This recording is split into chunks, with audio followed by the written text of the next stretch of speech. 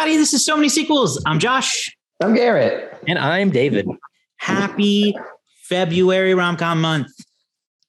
That's right. We're about a week removed from Valentine's Day at this point. Something like that. I don't know. Don't check our calendars. There's no guarantee what order anything gets released in. So. That's true. Okay. But I can guarantee you it is at least after Valentine's Day or on it. Right. So here's what's going to happen. Last week, Josh made a mistake and it got edited out. This won't get edited out, though. Or is that next week Josh made a mistake? Who knows? Maybe next week. Did you predict the future or see into the past? You'll never know. Tune in next week to find out which version is correct. The multiverse theory applies here too. Or go listen to last week to make all of this make sense. Love that. Too bad Andrew wasn't here to be just thoroughly confused by that because whichever one Andrew is not in. He wasn't here for the first one, so he's like, it's a lot. Oh boy. Anyway, rom-com month. We're talking rom-coms. This week we're going to talk about what I think is fair to say is a little known rom-com, a little bit of an indie flick. Mm-hmm. This movie came out in 2013.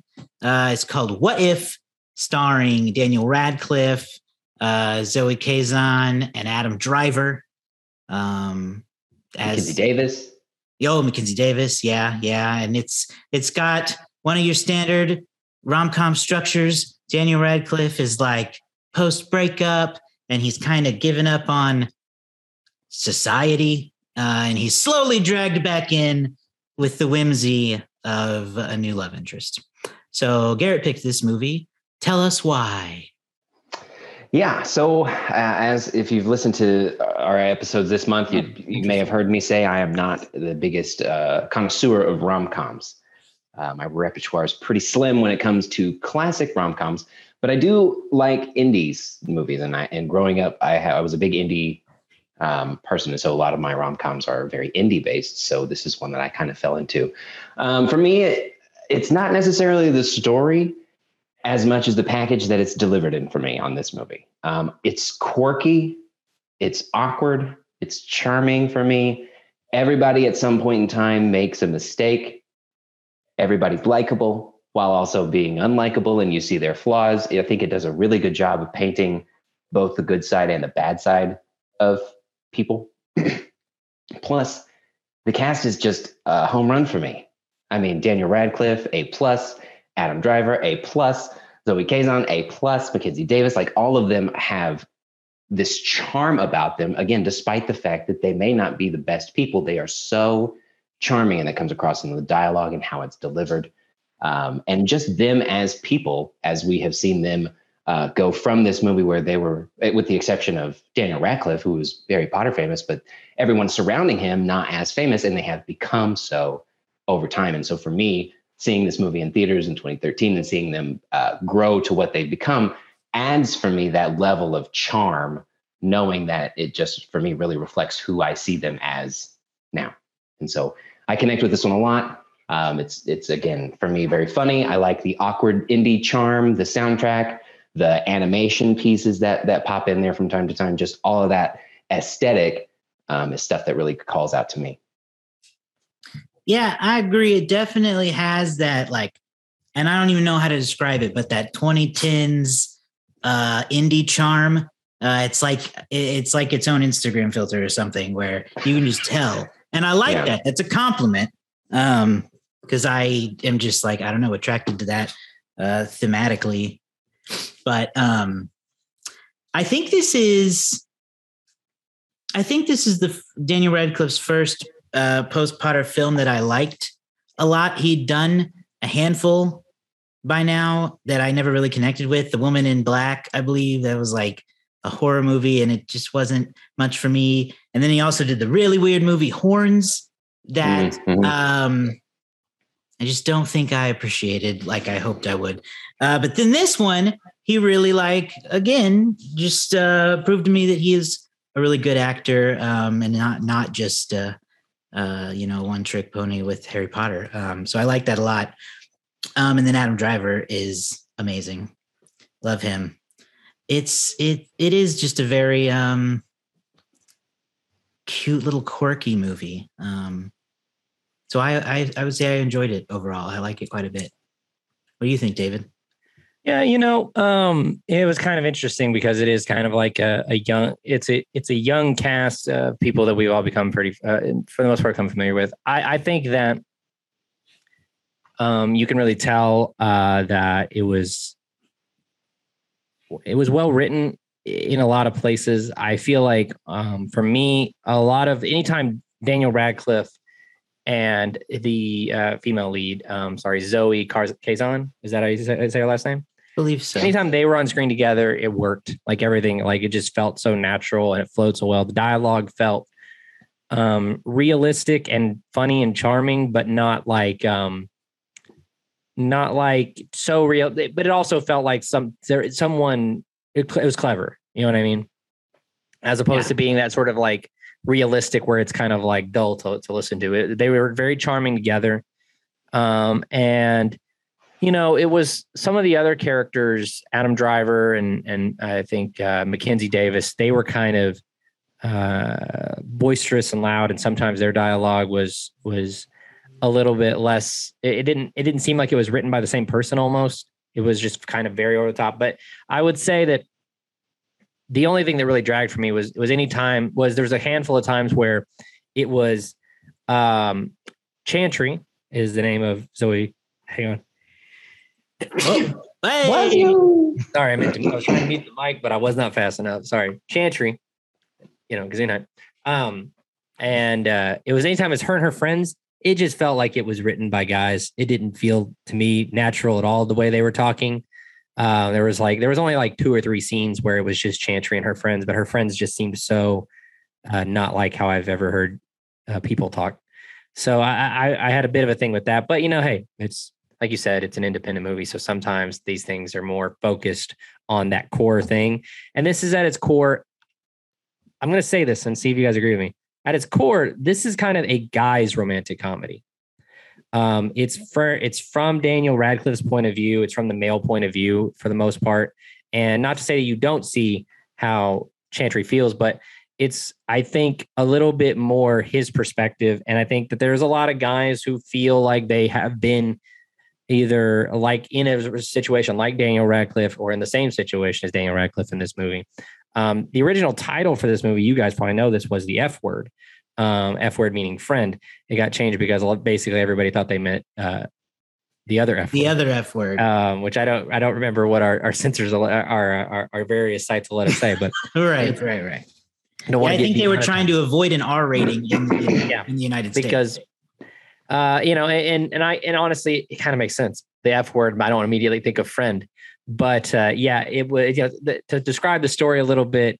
Daniel Radcliffe has come off of a breakup. He meets this really enchanting girl. She has a boyfriend, and they have just great chemistry. They decide to try to be friends platonically, and it has its ebbs and flows of whether or not it's working or not. He kind of wants to. He's hoping that maybe this relationship with her boyfriend will end.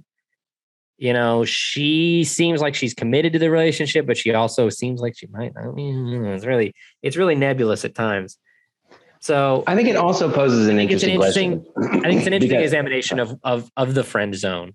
Right. And I think that's a fair question because, and I think that's what the movie I enjoyed that it proposes is Daniel Radcliffe is interested in Chantry as a romantic interest, but they have a lot in common, and you see them as a growing friend. They clearly have a chemistry there.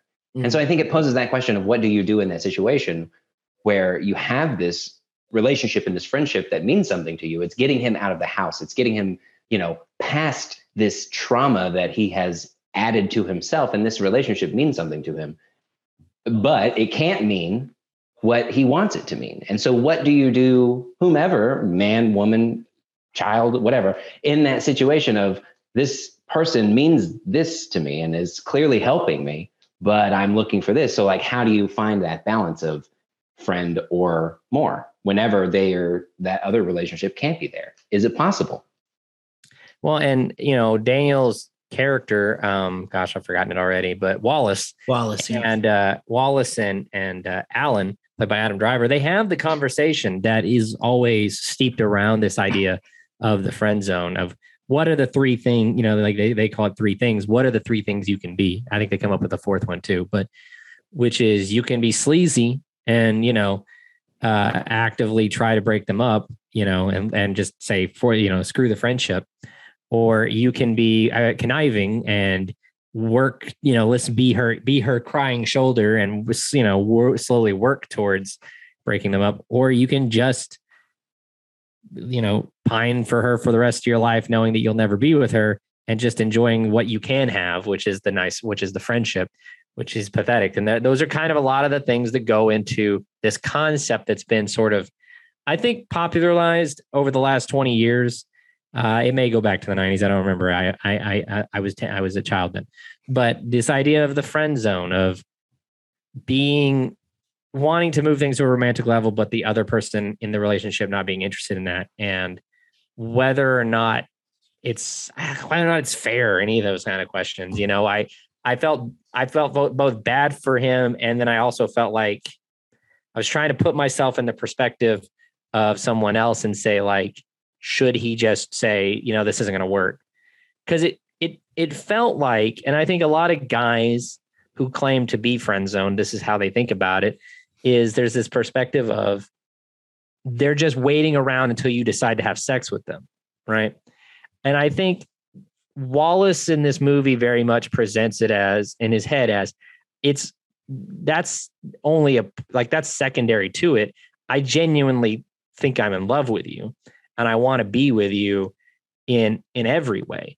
So like, it's kind of complicated by that, but that's always how it ends up going. And of course, in the movie, that's where it gets to, is like, you've just been waiting around, skulkily waiting for me to end it with my boyfriend so you can, get me physically. And it's like, I don't know. I don't think, it doesn't seem to be the case, but it's easy to see where it could be misconstrued that way. Yeah. Well, and then going back to what you said, Alan.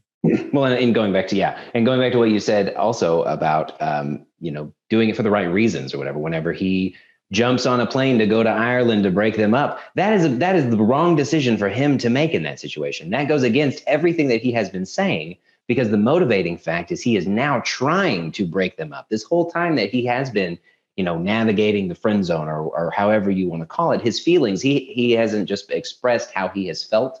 And I think that is the core of this message of whatever the end result is, you have to confront the feelings that you're feeling.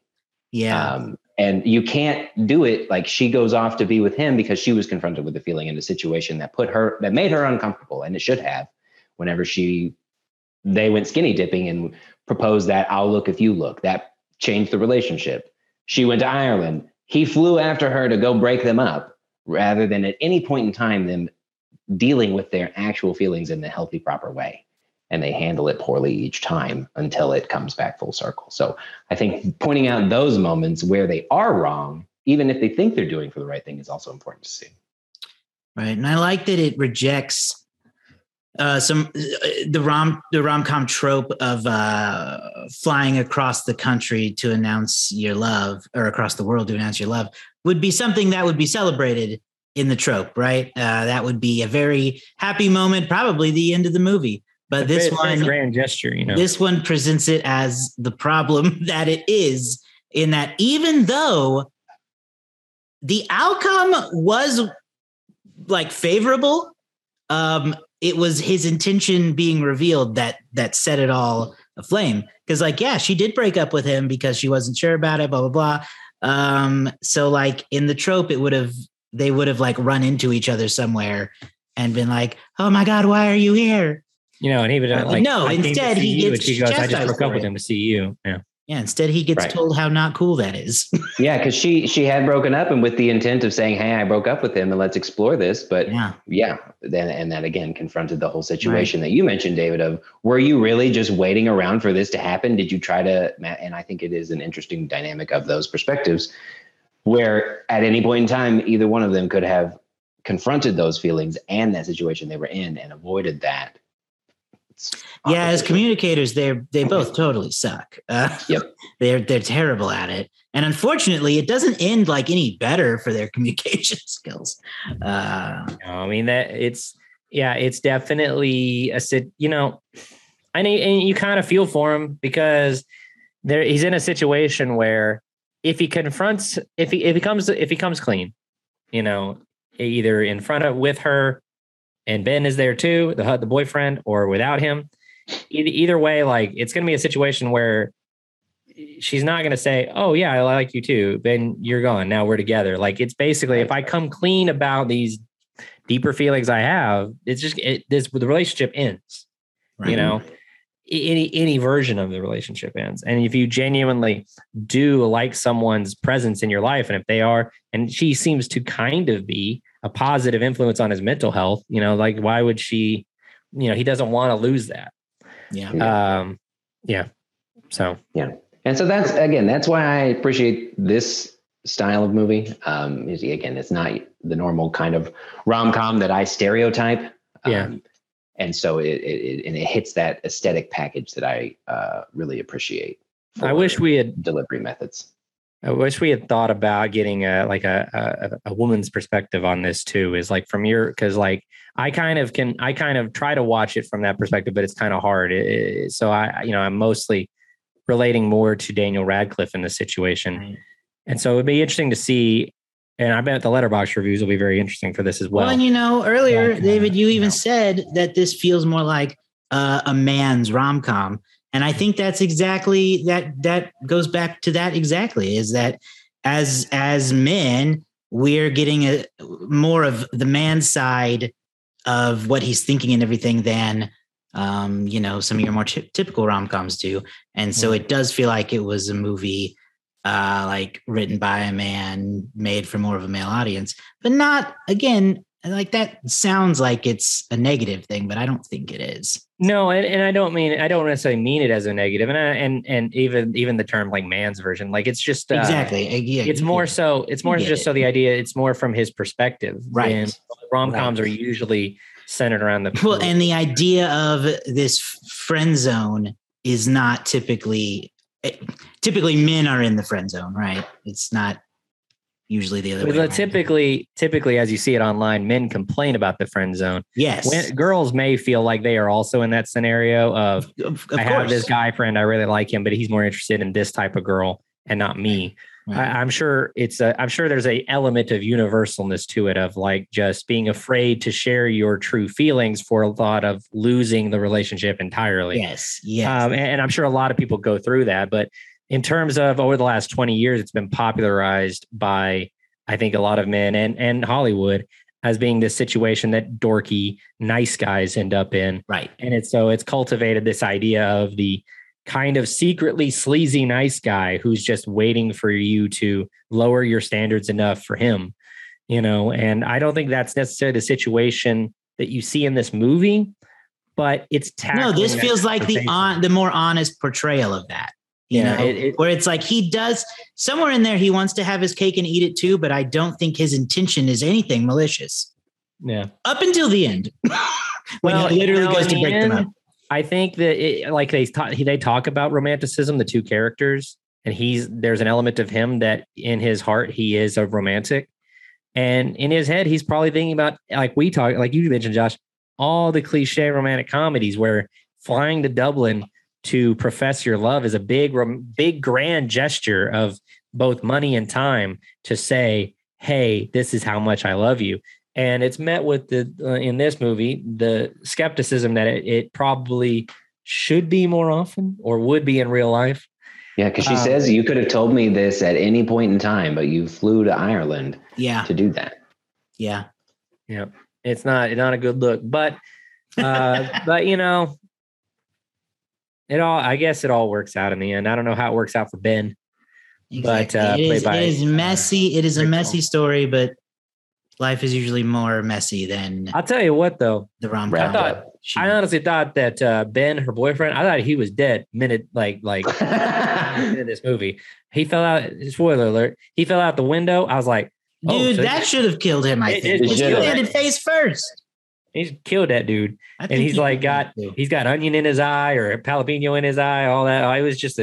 It was a very like, I was trying to think of an actor that would be in that situation. It was a very it was very Ghost of Girlfriend's Past, that moment of like, it was very slapsticky comedy kind of moment. snuck in there. I also enjoyed the continued run of the Elvis Fool's Gold throughout the whole thing. Yeah, that was a nice little way to tie them and to connect them as the quirky, interesting people that they are. And I also want to state how much this movie, before he was super famous, made me love Adam Driver. The moment that he screams, I just had sex and I'm about to eat nachos. This is the greatest moment of my life. His delivery of that line immediately just loved him so much. Was so funny. It cracks me up every single time. It's so funny. I'll be honest with you, Garrett. When you reveal when that moment happened, and I realized this was what this was the movie. This is a very popular TikTok sound. I just had sex and I'm about to eat nachos. Oh. I assumed that we were a mere moments away from the TikTok sound of Adam Driver sitting in a diner going, "Good soup, good soup."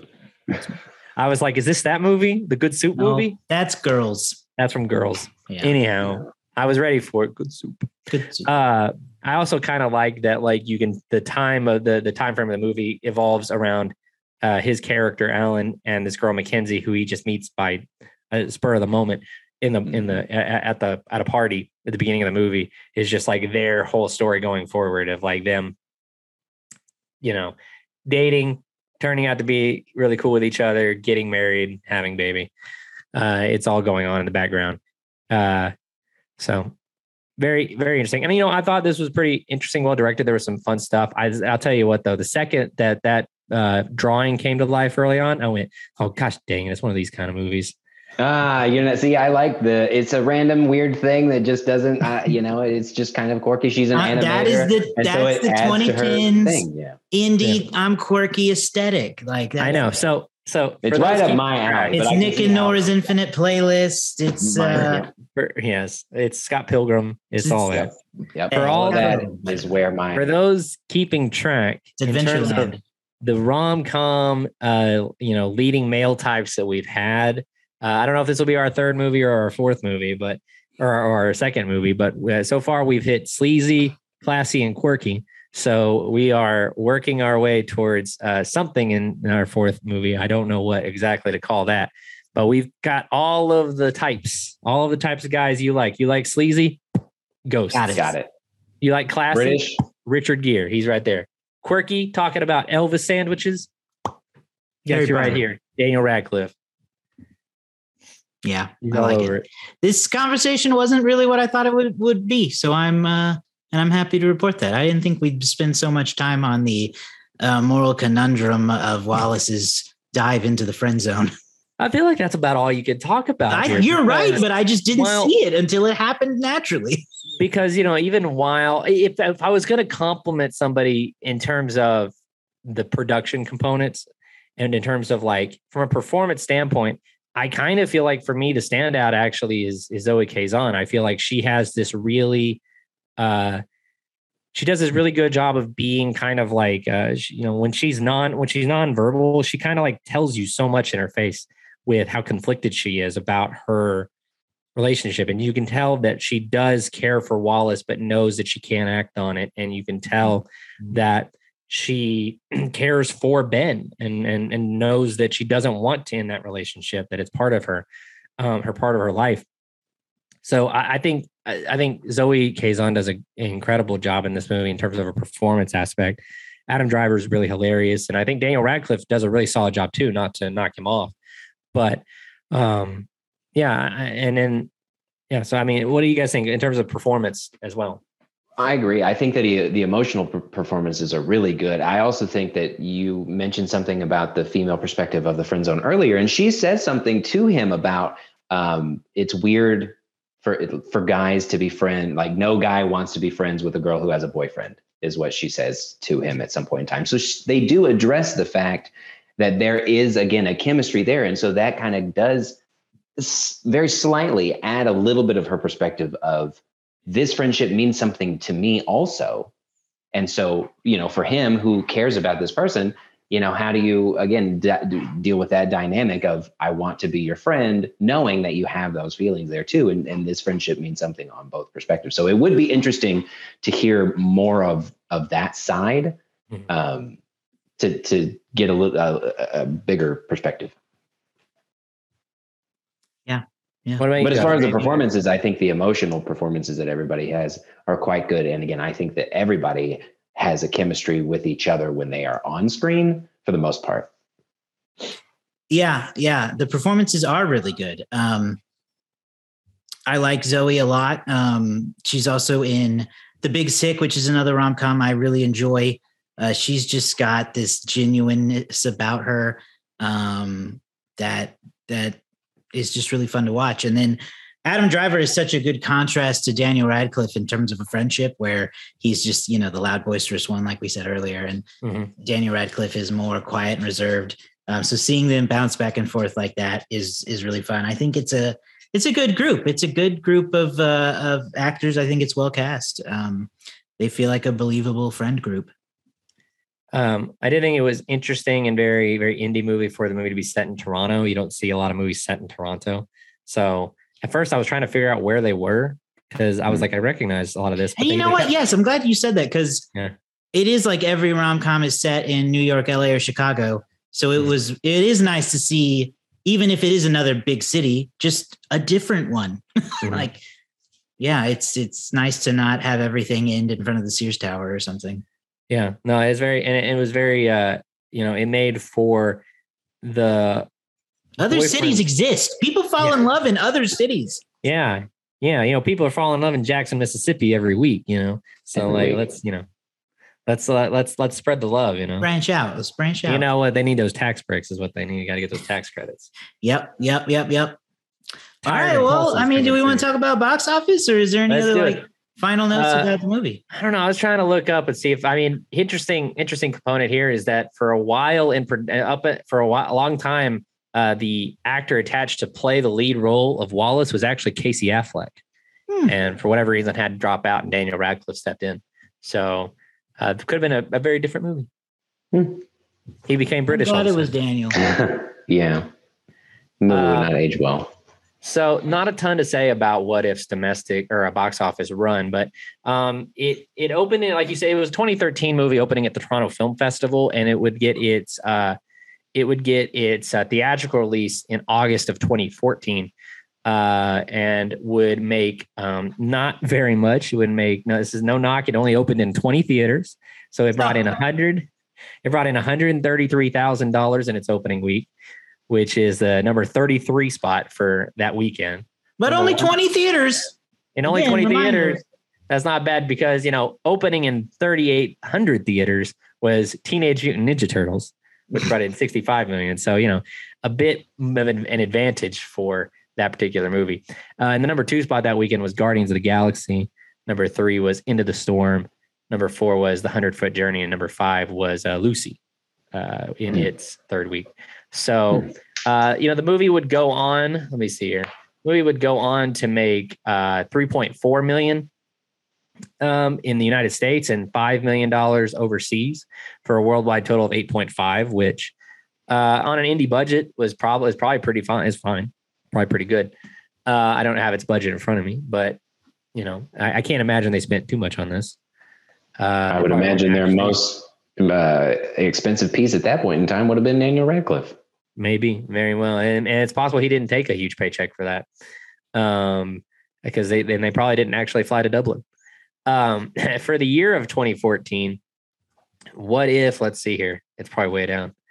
3.8. There it is.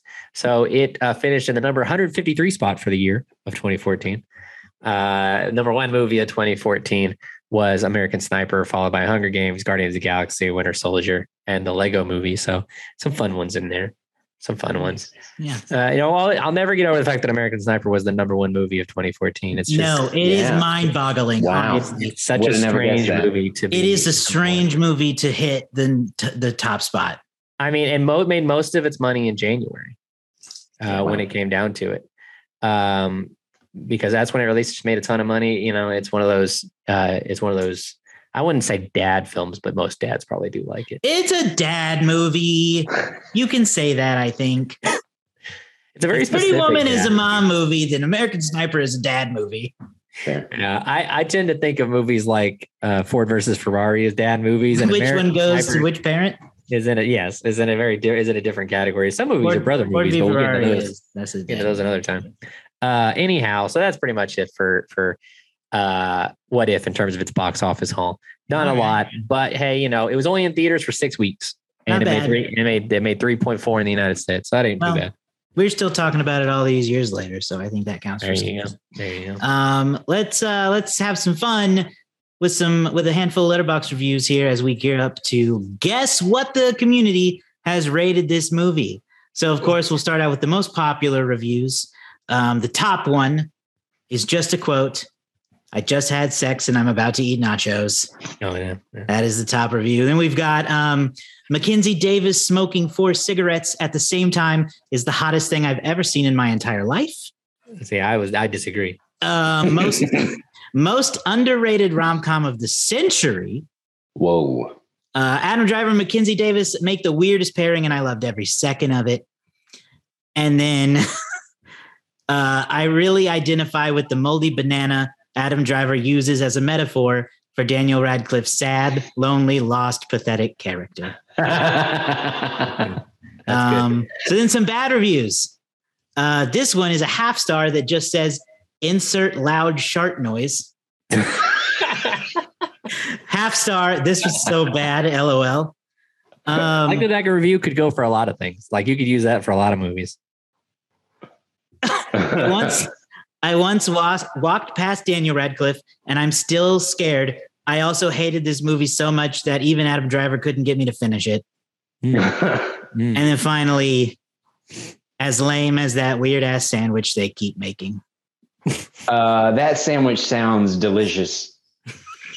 Delicious. It was Man. fine for me till he added the bacon. I was like, oh, the bacon. The letterbox people are so funny. They're all over the place. You can have a great time reading Letterboxd reviews. You can get some of the most insightful reviews you've ever read on Letterboxd, and then you can get some reviews that honestly, it's like these people should be writing for SNL or something. Right? They're just as honest in like half the words. Yes. Oh yeah. I'm gonna guess where are we leaning here? I'm gonna guess like a 3.3. I know what it is. I'm not going to guess. Oh, that's right. I forgot that you were the one. So 3.3. Oh, I kind of want to go a little higher, but I don't want to go too high. You know what? No, I don't. I want to go lower. I want to do 3.0. 3.0 for Josh and David. You said 3.3? Yeah. Hoping. All right. Based on the reviews of Letterboxd, with David is our winner. 3.2. Ah, very close. Man, I should have gone with my 3.2 guess. I was going to say. Yeah. All right. Well, you know what, boys? That ties it up at the top because now, well, depending on which episode comes out, we're all tied up. This is my new favorite. Nobody I just keep it. It's my new favorite bit. Through our episode. What day is this it? episode coming What out day? second or third? So All I can guarantee you is that it's February. Yes, it is February. So happy Valentine's Day, or we hope you had a happy Valentine's Day. Yeah. Now, What do we give it? 3.5, but I wish I could do 3.75. Yeah, I'm also gonna say 3.5, but I wish I could give it. I wish that Letterboxd would allow me to give it like a 3.4. I will equally tie with the 3.5 with There you the asterisk of this is a 5-star movie for me. This is a 3-star movie. I get this is a 3.5-star movie. I get it, but for my aesthetic and my nostalgia, the package that it delivers gets the extra. That's fair. Stars. Not wrong with that. Wait, so are you giving it a 5-star? Or are you giving it a 4-star?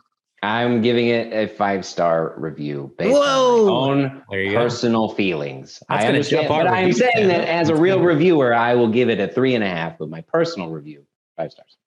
Oh, interesting. I understand that the message is 3.5 worthy, but for me, the aesthetic is 5-star worthy. Well, there you go. Well, then, you can either meet yourself in the middle there, or you just give it what does your heart say? My heart says 5 stars, baby. I will never not watch this. Hey, and then you have 5 stars. And that's what listen to your heart. Listen to your heart. That's what Valentine's Day is all about. That's what Valentine's Day is all about. Okay. Find us online for more movie reviews. SoManySequels.com. You're going to find links to our show there. We got YouTube. We got all the podcasts. Social media. We don't just make this show. We also make fun videos on TikTok, on Instagram, on whatever. So follow us on all those. We're always sharing interesting movie news, funny memes, videos. You should follow. Yeah. And for even more, patreon.com/SoManySequels. You can subscribe to one of our currently 2 tiers on that platform. If you've ever really enjoyed the show and you would love to support it, that is a great way to do it. So check that out. Yeah, you can join us. And that's a way that you can get access to our Discord, and you can talk with us about movies all the time. That's true. You can talk to us whenever you want. That's a good and it's not like that money just goes into our pockets. That's going to go to help us maintain our website. That's the idea. Hopefully, it'll pay for this Zoom account, maybe, or whatever other accounts we want to make for this type of thing. So you're helping keep the show going. Really, it's not just for us to fool around with, huh? Yeah. Right now, we're basically poor, doing this all on our own. Yeah. Help us out. Help us. It's true. Help us. All right. We'll see y'all next time. Bye-bye. See ya.